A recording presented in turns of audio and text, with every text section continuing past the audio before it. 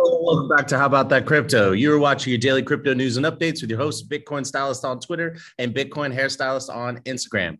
I am here throughout the week giving you news and updates on crypto and Web3. Today's news stories are, well, it's really just one important thing. As you can see, I'm still on vacation, so I'm going to make this quick. And I'm as quick as I possibly can. Cynthia Lummis, the senator from Wyoming, who is also known as Crypto Mom. She's been very friendly to the crypto community, has put forth a bill. And while it is not expected to get passed before midterm elections, it is expected to set a talking point or a base layer for actually come up with legislation for the crypto industry. So before I get into that, if you like or don't like the content, please let me know by leaving a comment below. If you like the shorter videos, let me know. Yeah, I'd like to know what you think about this new vibe that I'm doing on these videos. Anyway, so this is not financial advice. This is for entertainment purposes only.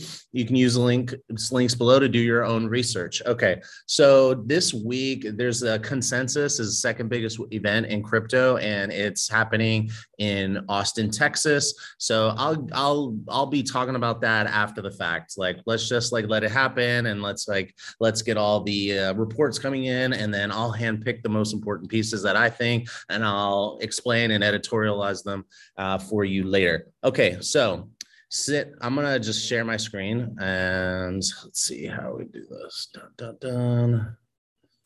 All right, share screen. Bam.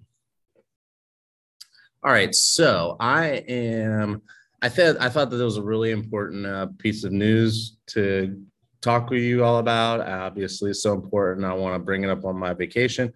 I thought this article by Decrypt was the best. It's author Jeff John Roberts reporting for Decrypt. Senate bill would end SEC's oversight of most crypto, create a $200 tax exemption. Now, while this is important, let me just come over here. I'm going to also pull up the actual summary of the bill as well, because this article talks about a lot of things, but it doesn't get into some of the most important things. And I'm sure if you've been paying attention, we've been having this security versus commodity argument. So that's like the number one biggest argument that's being had, that and how to manage stable coins. And the industry does want some sort of regulation. They want it to be open for innovation, although that's very, broad and vague. Like, what does that even mean? So Cynthia Lummis, and she has a lot of relationships with the crypto industry, and she has been at the forefront, and Wyoming has some laws that are friendly to crypto, and like they have a banking laws, and so the DAOs are accepted as accepted as a legal business entity. A DAO stands for Decentralized Autonomous Organization. So anyway, I'm just going to jump right in and talk about what this bill does and what it says it's going to do, and like what the rules are going to be and whatever, so you can know what people are looking at, and I'll explain it best I can as quickly as I can. So it's called the Responsible Financial Innovation Act. They talk about no obligation to report gains of $200 or less. I don't know why that's important, but that's on there anyway. The most important, I want to just jump right into the most important part. They're going to switch, as the title of this article says, they're going to switch the oversight and make it a CFTC space. No more arguing who is going to be regulating this space.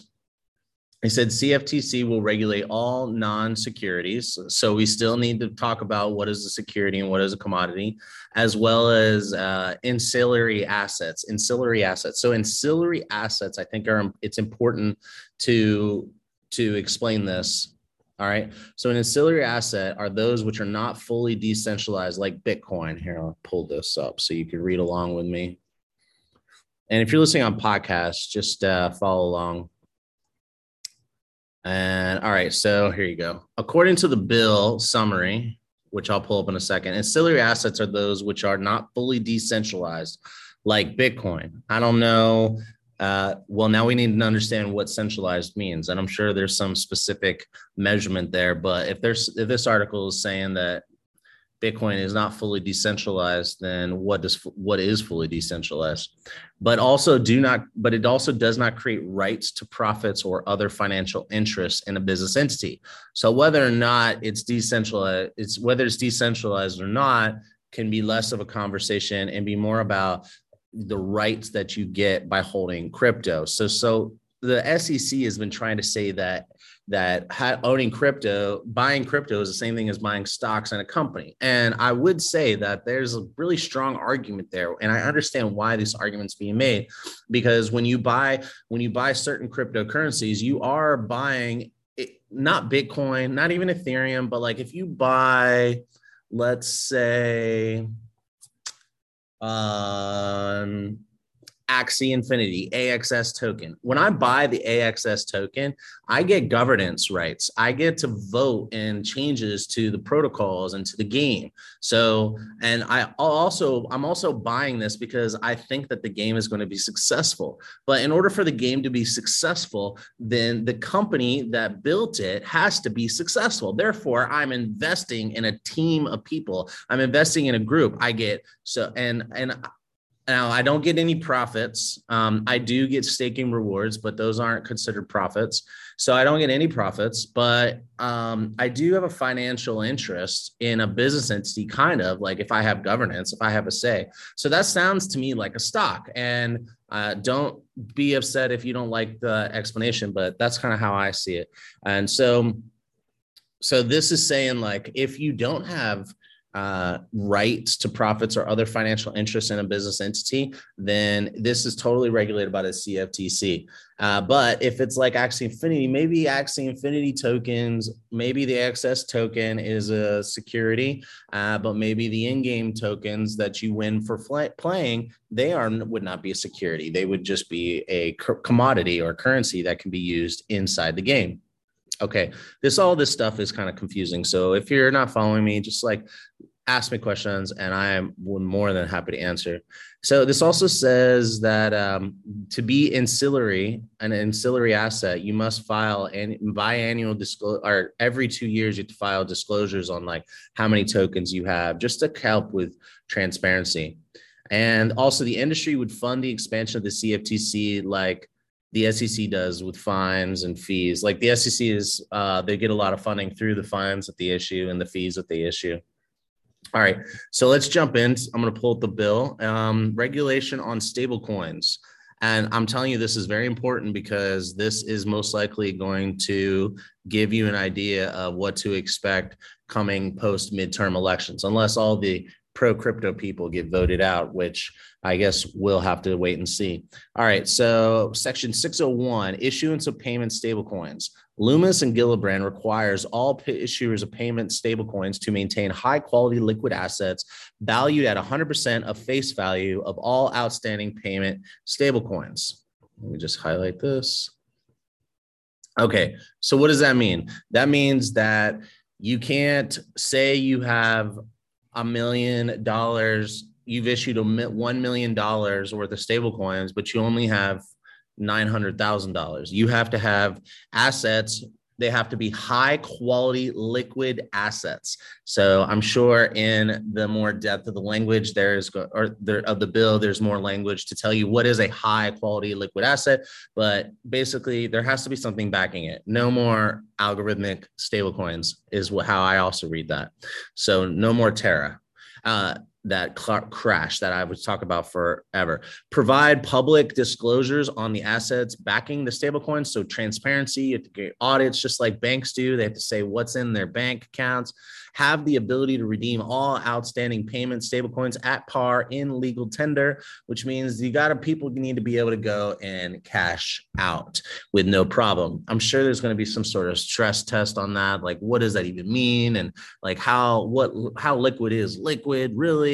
Anyway, So I think that's a really important piece of information. Also, there's some money for studies in this to study the environmental impact of proof of work mining and its actual energy use instead of all these different people measuring it. And they're going to create like a one place where they're responsible for measuring what is actually the truth here. I want to get to the bottom of that. Also, it's going to allow crypto and retirement accounts. It gives the DAOs legal status. So basically, you can create a DAO, which is an autonomous organization that governance is all programmed into it, kind of like an HOA, except for don't really need that many humans, if any, involved only to participate in the actual governance. So the structure does all the administration of things for you. It's all programmed code. So they're giving the programmed coded entity legal status, which is really, really interesting. I'm really excited to see where that goes. I think that it's too early to say like what exactly does this all mean and understanding it. So I think we're gonna just have to wait and see on that one. All right, now the most important piece of information, and then I'm gonna jump off and get back to that pool behind me that you all see. All right, section 301, title 3, responsible securities innovation. For the first time, this is legal clarity for commodities and securities.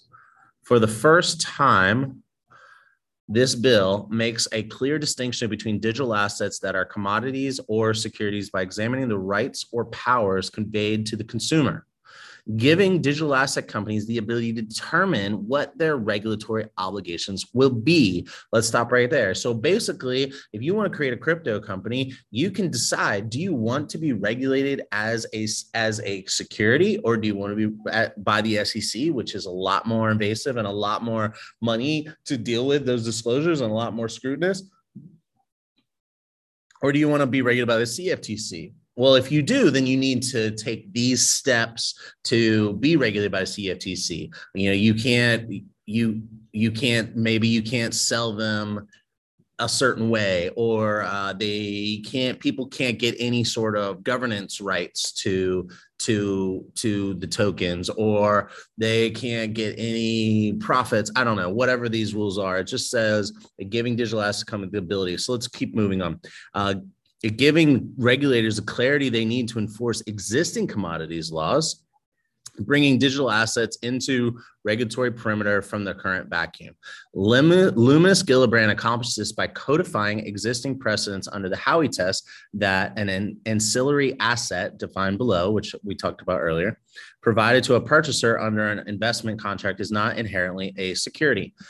Okay, so you can't just because there's an investment contract doesn't mean it's a security, which is one of the definitions in the Howey test. So digital assets, which are not fully decentralized and which benefit from the entrepreneurial and managerial efforts that determine the value of the assets, but do not represent securities because they are not debt or equity, or do not create rights to profits, liquidation preferences, or other financial interests in business entity, aka ancillary assets, will be required to furnish disclosures with the SEC twice a year.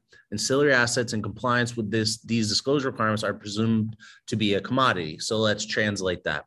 That says digital assets which are not fully decentralized. So it has to be fully decentralized. You can benefit from the efforts of an entrepreneur or a manager. Okay, so that goes back to the Axie Infinity thing. So they're saying no, actually, it can still be considered a commodity, even if you rely on the success of this managerial team. But because it's not debt and it's not equity, and I do not create rights to profits. Now, if it's equity, what does that mean? What does equity actually mean? Equity means that I own a percentage in the business. If the business gets sold, then I get a piece of that. Well, if the business is sold, I have my coins. That's what I got. Like I can still continue to use these coins. Like I don't have any value locked in these coins based on the sale of the company. So it's not equity. It does not create rights to profits, liquidation preference, or other. So this is saying that I could have governance. I could still vote. So Axie Infinity coin could, under this, be considered a commodity. It is not equity, which means that it is regulated by the CFTC. This is very interesting. But however, it still does require, if you're not fully decentralized and people do rely on the manager or the company to be successful, well, if that's the case, then you have to do these disclosures, giving the information and basically reasoning why you are still a commodity and you are not a security. That's pretty cool, actually.